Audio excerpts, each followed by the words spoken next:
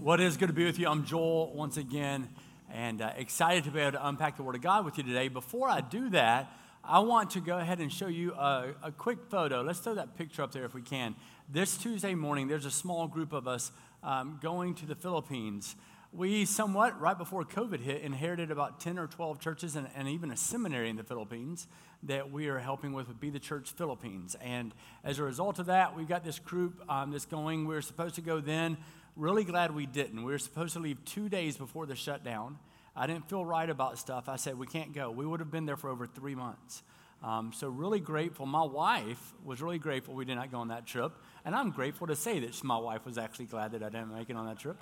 But we are finally being able to go over there. You're going to see some other opportunities in the very near future for you to be able to go to the Philippines as we're jumping into Philippines, Malaysia, those types of areas, but also to the Northeast United States. So I've got some friends here, George and Janelle, and so if you guys would stand up, a couple of their kids are with them, one's in the back, I guess, and so George is a pastor in Connecticut, Glastonbury. I have good friends in Glastonbury, so they're in Connecticut. I've pastored in Connecticut before, and they moved from California 8 years ago, roughly 7-8 years ago, and they took off and they said, God's called us to plant a church in Connecticut. So he's one of the churches there that Be the Church, and this church is pouring into. For new people here, this church has somewhat said, you know what, the 50 churches in Connecticut that are like-minded and hearted that we know of, theologically speaking, we want to help to support and help embrace. So that's what we get to do. And so this is one great family. I encourage you to say hello to them. You're going to have opportunities in the future to come and to visit. We'll all come at once. That'd be fun, right? Just bring a few thousand people. Let's go. Right? Get a charter bus, 500 of them. And so we would have an opportunity, you're going to have an opportunity to be able to do that, not only around the world, because remember, we want 500 missionaries, that's you, 500 people to go on short-term missions in the next 3 years. So thank you for being here, guys. Yeah, so cool. Who's ready for the word? Anybody? I love the word. Man, if you just watch that video, it's humbling. If you were here early in the service, we had a pre-service video about what's happening in the Ukraine, but also to hear their stories. We have access to the Word of God. I just walked out from back, right? I have a little desk back there, and I chose which Bible I'm about to use. That's called a blessing, right? That's a gift. We are so fortunate to come together with brothers and sisters to open up the Word of God and say, Lord, have your way with our lives. Amen. So who's excited for the Word of God? So let's jump into it. We're in a series right now, chapter 6 and 7 of the book of Acts. Acts 6 and 7. We're in a series right now called Break the Mold. This summer, we're looking at different people who we have just said, wow, they broke the mold in terms of what it is to live for their faith, to live for Christ, to live for God, regardless of what the people, even other people of faith, said around them. And they were willing to do that because of what God had done in their life. Why? Because they were transformed followers of Jesus. And we know that's who we are, Romans chapter 12. And we get to live lives of transformation because of who Jesus Christ is. So today we're jumping in to look at the story in the life of Stephen. The life of Stephen is a remarkable story of somebody who broke the mold. I do want to begin today by giving you a little bit of an understanding of what took place to get up to this point. You have this guy who came 2,000 years ago, right? His name is Jesus Christ. He's always been, but it was 2,000 years ago that God said, you're going now in human flesh. And he gave that through the birth of a virgin by the name of Mary. Through his death and resurrection, we know the value and the importance of that as believers. But then after his resurrection, he was here for 40 days before his ascension into heaven. And just before those 40 days, that's when you fast forward to Acts chapter 1, just before that time was up before his ascension, he spoke about the gifts that he would even leave to us, the gift of the Holy Spirit to come into our life, what that would mean for us and the value and the power of it. So here comes Holy Spirit. He's speaking in. We also know it's coming into the church as something known as Pentecost. And so the blowing of the Holy Spirit comes in and does this mighty, mighty work. And the Holy Spirit is moving. And right away, thousands come to know Jesus Christ.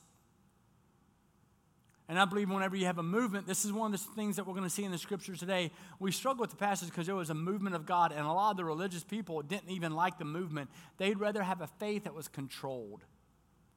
They'd rather make their own rules rather than living according to the Holy Spirit. But the thing is, with the movement of God, you can't control the movement of God. That's why I always tell people here in this church, and just the ways that God is blessing and what is going on, I am just doing the very best I can to hold on. Because God is having his way. When God speaks and we know what he's saying, our answer is always what? Yes. And so we're just saying yes to whatever God is putting in front of us, and we're going, okay, God, how do we embrace your movement? Well, the people here didn't like that movement very well. The Holy Spirit was moving. The religious leaders, with the growth of the New Testament church, they're worried. They're freaking out a little bit. And when we fast forward, they saw, man, here's this church and this movement that's growing. How do we handle all of it? Right? On a totally different scale of sometimes we have some space issues. We've got some buildings coming. We're not building a larger worship center. Sorry, we're just going to add one. But we need my office. I don't have an office really anymore. Like, we need some office space. We need some of these things. That's easy compared to what they were looking at.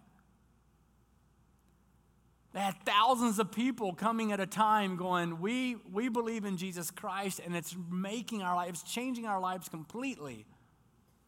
Well, as all this growth is happening, what they find very quickly, if you look at Acts chapter 6 specifically, we'll do 6 and then we'll jump into 7. There were two different, the early church consisted primarily of two different Jewish groups. All right? One of those are Hellenists, Greek-speaking Jews. Others spoke Aramaic, what we would also know as Jewish, but Aramaic, and so here they are. You had two primary groups, and the Hellenists are coming and going, hang on, the Hellenists here, they're being left out, the Greek-speaking Jews. Like, you're not caring for these people as well as you are everybody else. We need some help. So that's why we go to Acts chapter 6. That's the precursor. That's what's been building up to this. Now there's this church and there's this movement and it's growing and they're trying their very best to accommodate. And it says, in these days when the disciples were increasing in number, boom, boom, boom, they're just coming, right? A complaint by the Hellenists, those Greek-speaking Jews, arose against the Hebrews. The people are speaking Aramaic, and here they are. And it says, like, hey, our widows are being neglected in the daily distribution. We're trying to help everybody. We're doing everything we can, but you're neglecting some of them. No bueno, right? They were like, hey, so the 12 summoned, they're like, hey, listen, we got to fix this. It's not right that we should give up preaching, though, so we got to help out in some other way. Like, we have a responsibility already. Our time is full, but we need to raise up others to come and do it. That's why we have what we have here. We have elders who are overseers, but we also have deacons, and also even our small group leaders, who are the people who really serve the people of the church. Because 10 people can't do everything. 20 people can't do everything. 100 people can't do anything. We have about 400 or 500 active adults helping to make sure that we do what we need to do in this ministry. Can't do it alone. So you have to raise up others. Well, that's what they're saying. Hey, we can't give up what we're doing to serve the tables, but we need others to do it. So therefore, brothers, pick out from among you 7 men of good repute, full of the spirit of wisdom, whom we will appoint to this duty. And so it says, we will devote ourselves to prayer and to the ministry of the word.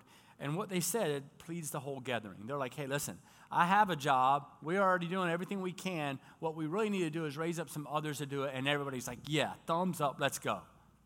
All right? And then what they said pleased the entire gathering. They chose Stephen, a man full of faith in the Holy Spirit. Now, that's where we're going to, I need to let you know right away, chapter 6 is only 15 verses, and verse 8, this is going to be another picture of who he is. So verse 5, 8, and 15 paints a picture of who Stephen is. 5, 8, and 15. And it's going to let us know these things. It compares. They chose Stephen, a man full of faith in the Holy Spirit. Don't know anything about Stephen prior to this, really. But it gives 3 sentences here, 5, 8, and 15, to let us know who he is. Automatically, every time I'm challenged by evaluating, am I that type of person? Like, if people describe you, they go, man, full of faith and the Holy Spirit. I don't want to die one day. He was really nice. He had good hair, spiked up a little bit, right? had nice kids. I want to be known as a man who is full of faith and of the Holy Spirit. Isn't that what we want to be known for? It says that now Stephen, this is verse 8, the second section here. Now Stephen, a man full of God's grace and power. I want to be full of God's grace and power. I'll be known for that. Doing great wonders and miraculous signs among the people. One of the first, if not the first, known out of the apostles to step in and say, hey, all of a sudden, here's someone else so full of faith, so full of God's power, so full of God's grace, that now he's performing miraculous signs and deeds. It's amazing to think about. Another one, verse 15. All who were sitting in the Sanhedrin looked intently at Stephen, and they saw that his face was like the face of an angel. Now, let me go ahead and put this little nugget in your mind. You're going to see Moses referred to a good bit here in Acts chapter 6 and 7. I think this is interesting because now his face, you're going to see what's happening precursor to this in a moment, but now his face is like that of an angel. The only other person I can think of in Scripture, and I was racking my brain for this yesterday, is Exodus 33:34. Moses coming down off the mount. And yet that's who he's actually going to be compared to. And so here is this amazing man of God. They call him out of good reputation, full of the Spirit and wisdom. Stephen is somebody also, again, while we don't know a lot about him prior to this, he always spoke the truth. In fact, let me even do this. Let me break down chapter 6 for you as simply as I can. Chapter 6, 1 through 8. This is what we learn about Stephen. All right? Stephen was chosen because he was good reputation, full of the Spirit and wisdom. This is 6, 1 through 8. I'm just going to, 4 different boom, boom, boom, so you can see this. Stephen was chosen because he was of good reputation, full of the Spirit. We learn a lot about who he is. The people had a need, and so they recognized people who were full of faith around them, and they called those people to meet those needs. 9 through 13, chapter 6, what we find is this. When living for Jesus, Stephen experienced rejection and hostility. He experienced rejection and hostility when living for Jesus. I'll get to the next section in a little bit because here, check this out.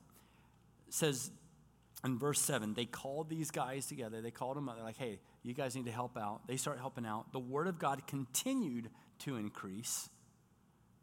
All right? They continued to increase. It says the number of disciples multiplied greatly in Jerusalem. This is already after the initial thousands of people a day coming. Now it's increasing more and more and more, multiplying on them. I love that it doesn't say adding, it says multiplying. Significantly more. And it just keeps going and going and going. And many of the priests became obedient to the faith. But Stephen, full of grace and power, was doing great wonders and signs among the people. Then some of those who belonged to the synagogue of the freedmen, right?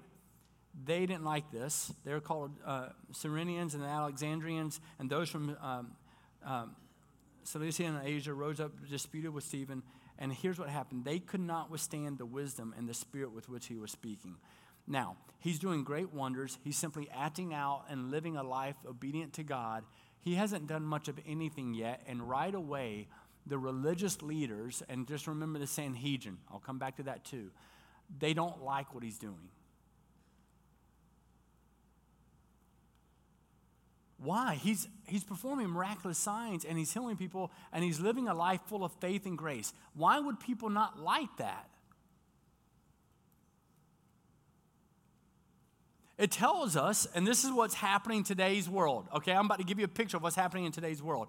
Because here's the way that Stephen is living is standing actually in opposition to what they already believed, even as people of faith.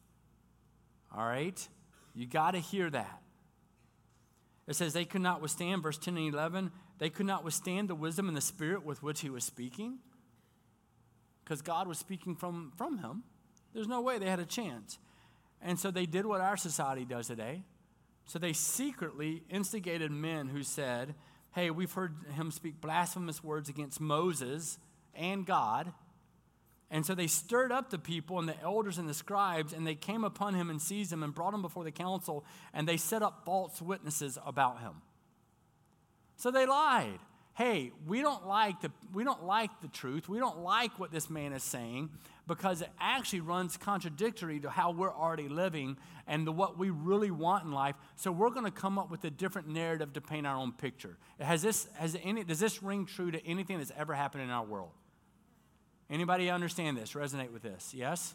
I don't care what side you stand on. It's happening both ways. It doesn't matter. It's happening in both directions. Why? Because when we're confronted with truth, we're forced to process how we're going to then respond to that truth. And the majority of people, when it's pushing against the life that we're already living, we don't like that, and so then we reject it. So then, how can we support that if we just reject it without looking like a buffoon? We have to make up other stories to support the way we want to live.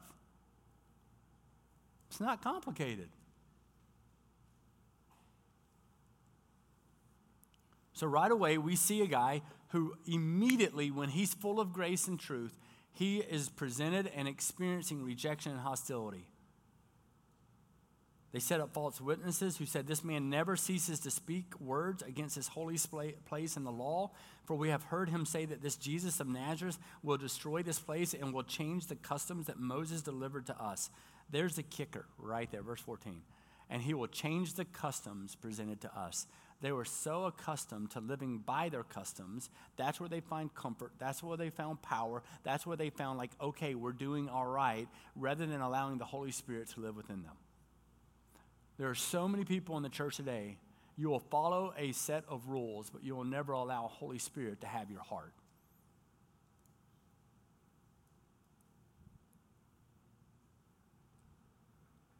And gazing at him, all who sat in the council saw that his face was like that of an angel.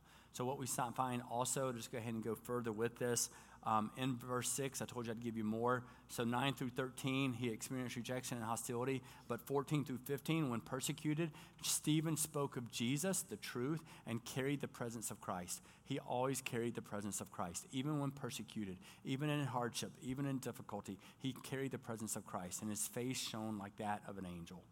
Verse 15 of chapter 6. He always carried the presence of Christ. So no matter what you're going through in life, one of the great things we get to do is we get to carry the presence of Christ no matter what. Posture. We speak often about heart posture and who we should be. Now,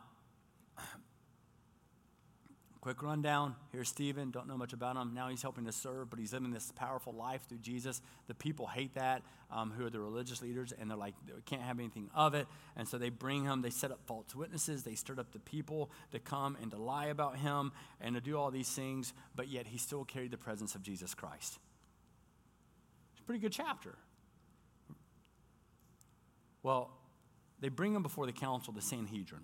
The high priest, it says in chapter 7, the high priest comes into play here.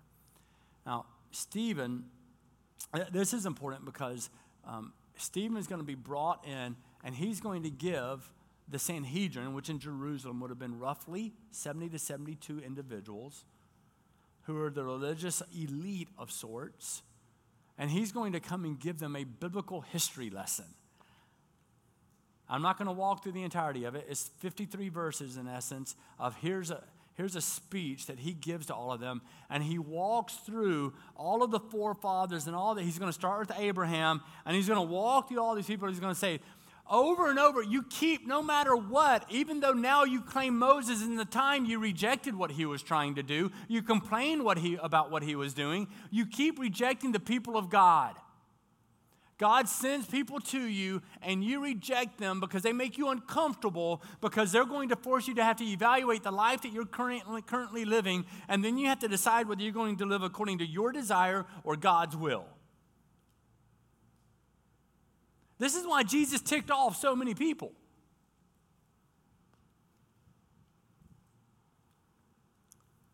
And so here he is. He's going to recite this biblical history. He's going to use all the major pillars of Jewish faith and refer to the temple to chronicle Israel's constant disobedience. That's what he's going to do. And he's accused of speaking negatively against the law, against the temple, about all these customs, but he's not doing that. That's not true. He's saying, you guys keep rejecting it. Now, the reason I told you you need to tuck this away about the Sanhedrin is this. Rome ruled the day. If you don't know the end of the story, I'll go ahead and ruin it for you. It's like the Titanic, okay? The boat sinks. I remember standing in line once, they're like, did you know the boat sinks? I'm like, oh my goodness, history, we got to teach some of this. Here's the end of the story. They're going to end up stoning Stephen. How could they do that if Rome ruled the day? Well, it's very simple. If you look at this passage here,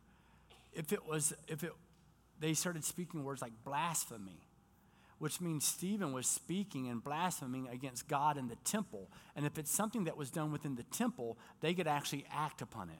But if it was something outside of that, they could not. That's important. You following me? Say yes, make me feel good. Thank you. You need to know this stuff. It matters. People are like, well, why is this? So because he's blasphemy, they start using that language, and it's against that within the temple. They're able to do something about it. Otherwise, they wouldn't be able to.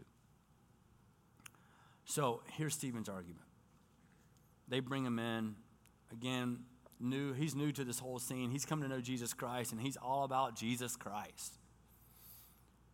And Stephen starts to argue his case that God has never confined himself to one place like the temple. So why are you confining God to one place and to just simply a list of routines, a routine to be lived rather than a life to be had? Why? And so he's going to speak about various biblical characters, and then he very forcefully states his conclusion, delivering this history lesson for the people. Now, I want to go very quickly, and I'm just going to point out the main people that he uses here. All right? I'm not going to read through it all. Otherwise, I'm already done with the sermon. What we got to do is, he starts very quickly. Brothers and fathers, hear me. The God of glory appeared to our father Abraham. That's where he starts. Abraham. I mentioned it earlier. First 8 verses, God blessed Abraham, and he's letting them know God blessed Abraham apart from the Torah, apart from the temple. He's doing that, right? He still continues to do this. And so why do you keep making about these things? And he speaks about it, and he's like, listen, verse 8, and he gave him the covenant of circumcision. And so Abraham, he's like, gave them the covenant of circumcision. That's very important for the Jewish people. Tuck that away too, all right? Gave you the covenant of circumcision. And so Abraham became the father of Isaac and circumcised him on the 8th day. And Isaac became the father of Jacob. And Jacob became the father of the 12 patriarchs, which includes Joseph. And we know that even Joseph, and he's going to tie into that as well. Joseph is the next one, 9 through 16, that because of jealousy, because of jealousy, they sold Joseph into slavery. His brothers did. Why are you so jealous? So they sold Joseph into slavery, but yet we know Joseph ends up second in charge of all of Egypt. So God still worked his thing. God's still going to do God, amen? But why are you so hostile toward the people of God who are coming and speaking truth? You're hostile toward them over and over because they're speaking truth to you that opposes your preference and the way that you currently choose to live, rather than surrendering your heart to an almighty God to live out his will and his desire. We're no different today. We're no different. So he calls us out about Joseph. He said, hey, listen, even his brothers, fellow Jews, they rejected him. Nonetheless, Jesus or God still provided for his salvation. And then he jumps in, 20 and following, he jumps into the life of Moses. So he goes from Abraham, then he goes to Joseph, and then he goes into Moses, and he spends some considerable time here with Moses. If you go down to verse 20 and following, this is after everything that had happened with Joseph and all that was taking place. Verse 20, and at this time Moses was born, and he was beautiful in God's sight. He was brought up for 3 months in his father's house, and when he was exposed, Pharaoh's daughter adopted him. And he goes through this story, and he was 40 years old. This is what took place. And all the while, and you can go back and read all this. I don't have time to unpack every story. There's no way I can put Abraham and Joseph and Moses in one sermon. But it's amazing. He's just calling this out. It's like Moses, he tried to deliver the people, and they begin by refusing. Why do you keep rejecting the people that God sends and they speak to you, and you end up in time rejecting them because they make you live a life that's not necessarily comfortable, that's not necessarily known, but it is a life that is greater because it's a life with God.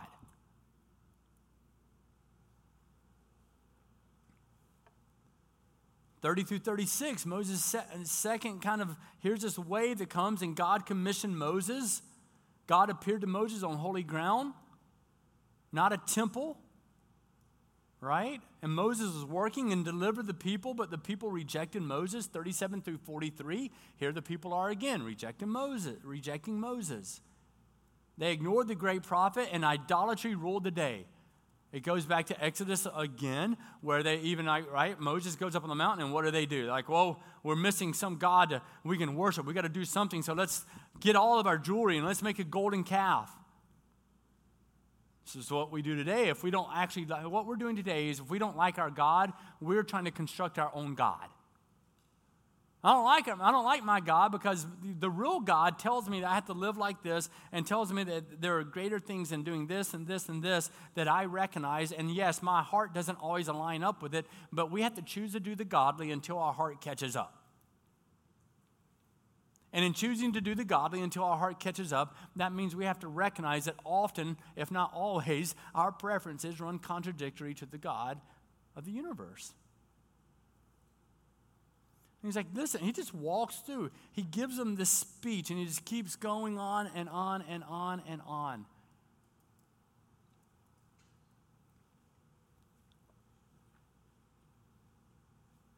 He's like, listen, 44 through 50, you've placed the temple above that of actually God. Yes, God ordained the tabernacle. He approved the temple. It's not about that. But the temple comes with a disclaimer. Because God's not confined to a temple. God's not confined to a place. God lives within us, Holy Spirit. I think that's the real issue here is the religious leaders didn't understand the coming of the Holy Spirit. Remember, that's just happened. And they didn't like it because that means if they surrendered their life to God in that way, friends, if you give your life more fully to Jesus, your life will be required to change. Right away, some of you probably just had a visceral response to that. Because we want comfort, we want safety far more than we want anything else.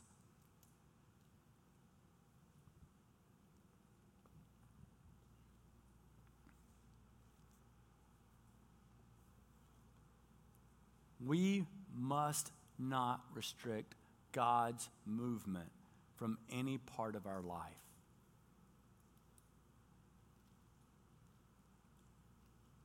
And you see, the religious leaders, that's what they had done. They're like, no, this is how we do things.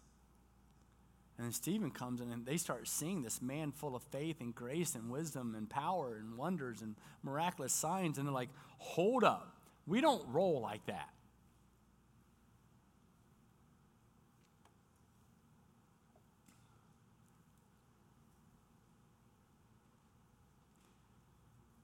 And so he calls them out hard. Verse 51 through 53. This is what it says. He calls all this out and he's like, hey, listen, here's a reality. This is what really ruffles their feathers. You stiff-necked people with uncircumcised hearts and ears. Now remember, I told you circumcision. I read it out a while ago. I said, tuck it away. Circumcision is so important. So now he's saying it's like you're uncircumcised. You haven't given your heart to God.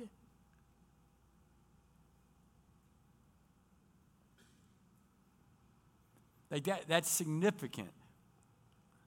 Right? That's like saying, that's like telling a southern boy from Georgia, you're a mama joke. Those are fighting words. Right? And so he's looking at the religious people, you stiff-necked people. I just showed you. I just gave you a biblical history lesson. You've been doing this over and over and over again. How long are you going to reject the power of the Word of God from truly living in your life? Just so that you can control it better? Just so that you can get what you want on a temporary basis rather than living for God for eternity? How long are you going to be stiff-necked? How long will you have uncircumcised hearts and ears? You don't have ears to hear. The question we have to ask today is, do we have ears to hear the Word of God, and do we have the courage to respond?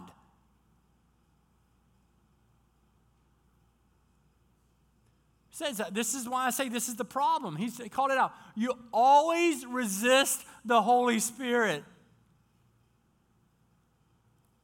Anything that you can't control, anything that you can't define, anything that you can't specifically measure to make sure that you're winning, you always resist the Holy Spirit. Embrace the coming of the Holy Spirit into your life. That's called a movement of God. That's when you will see families change and legacies change and generations change and cultures change and nations change. Yes, I believe that God can restore and renew and redeem anyone from anything at any time. But it's got to start with us.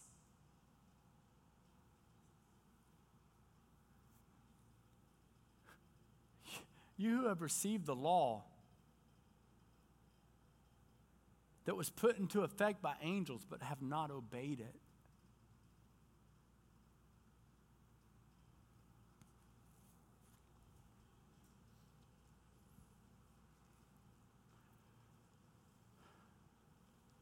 What we learn about Stephen here is that when standing for Jesus, he lost his life, but he gained eternity.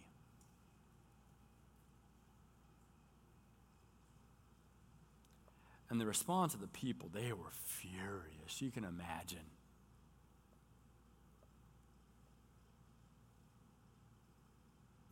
There's a difference between, something we always speak about, is there's a difference between being embarrassed and being broken. One of the things I enjoy asking people when I interview them is, I want to know if you've been embarrassed or broken and which one and why. People who are embarrassed get caught for something. Their response is typically anger. Someone who's been broken, that means God has got a hold of their heart. And it's usually followed by tears and a vulnerability and humility to be changed by the God of the universe. These guys were embarrassed. They were angry. Oh, they were ticked. It tells us so clearly in this passage. Because here he is. He's like, man, you don't have a circumcised heart. You kill the Messiah. You neglect the law, calling a Jew uncircumcised. Like, what are you doing? And all this. And the response of people, they were furious and they were angry. They were embarrassed and they closed their ears. They would not listen. But in this passage, it says they heard these things and they, verse 54, if you want to jot that down. You heard these things. When they heard these things, they were enraged and they ground their teeth at him. But he, full of the Holy Spirit, another description of him, gazed into heaven and saw the glory of God and Jesus standing at the right hand of God. The only time that we see that in Scripture. And he said, behold, I see the heavens opened and the Son of Man standing at the right hand of God. But they cried out with a loud voice, and they stopped their ears from hearing, and they rushed together at him. It's like a little kid, right? They keep talking to them. I can't hear you. I can't hear you. Na boo boo.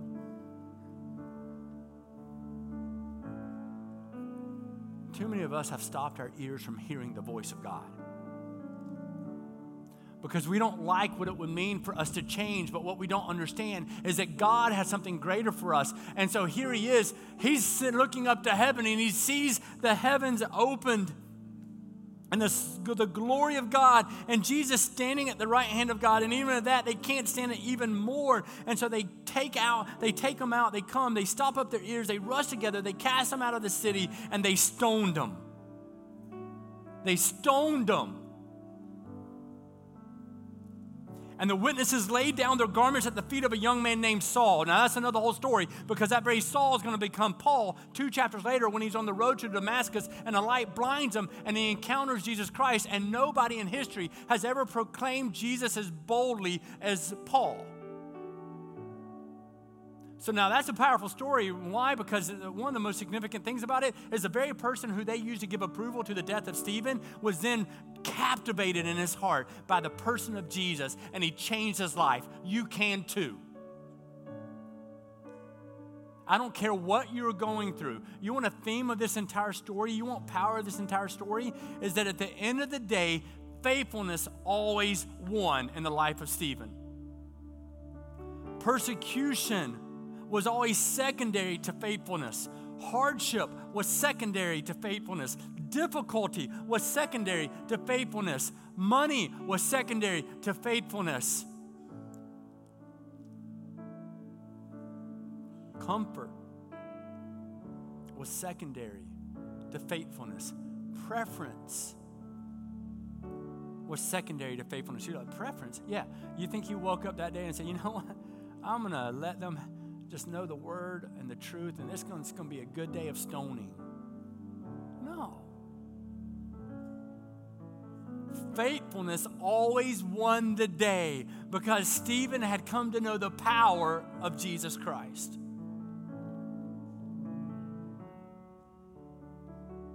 Convenience was secondary to faithfulness.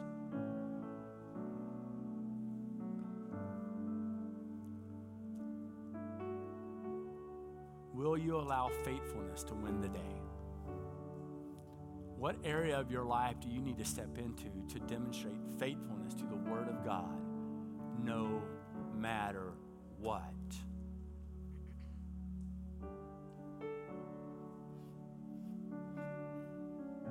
So, Lord, I come before you. I give you thanks, and I worship you, and I praise you. You are our King. We surrender all that we have to you.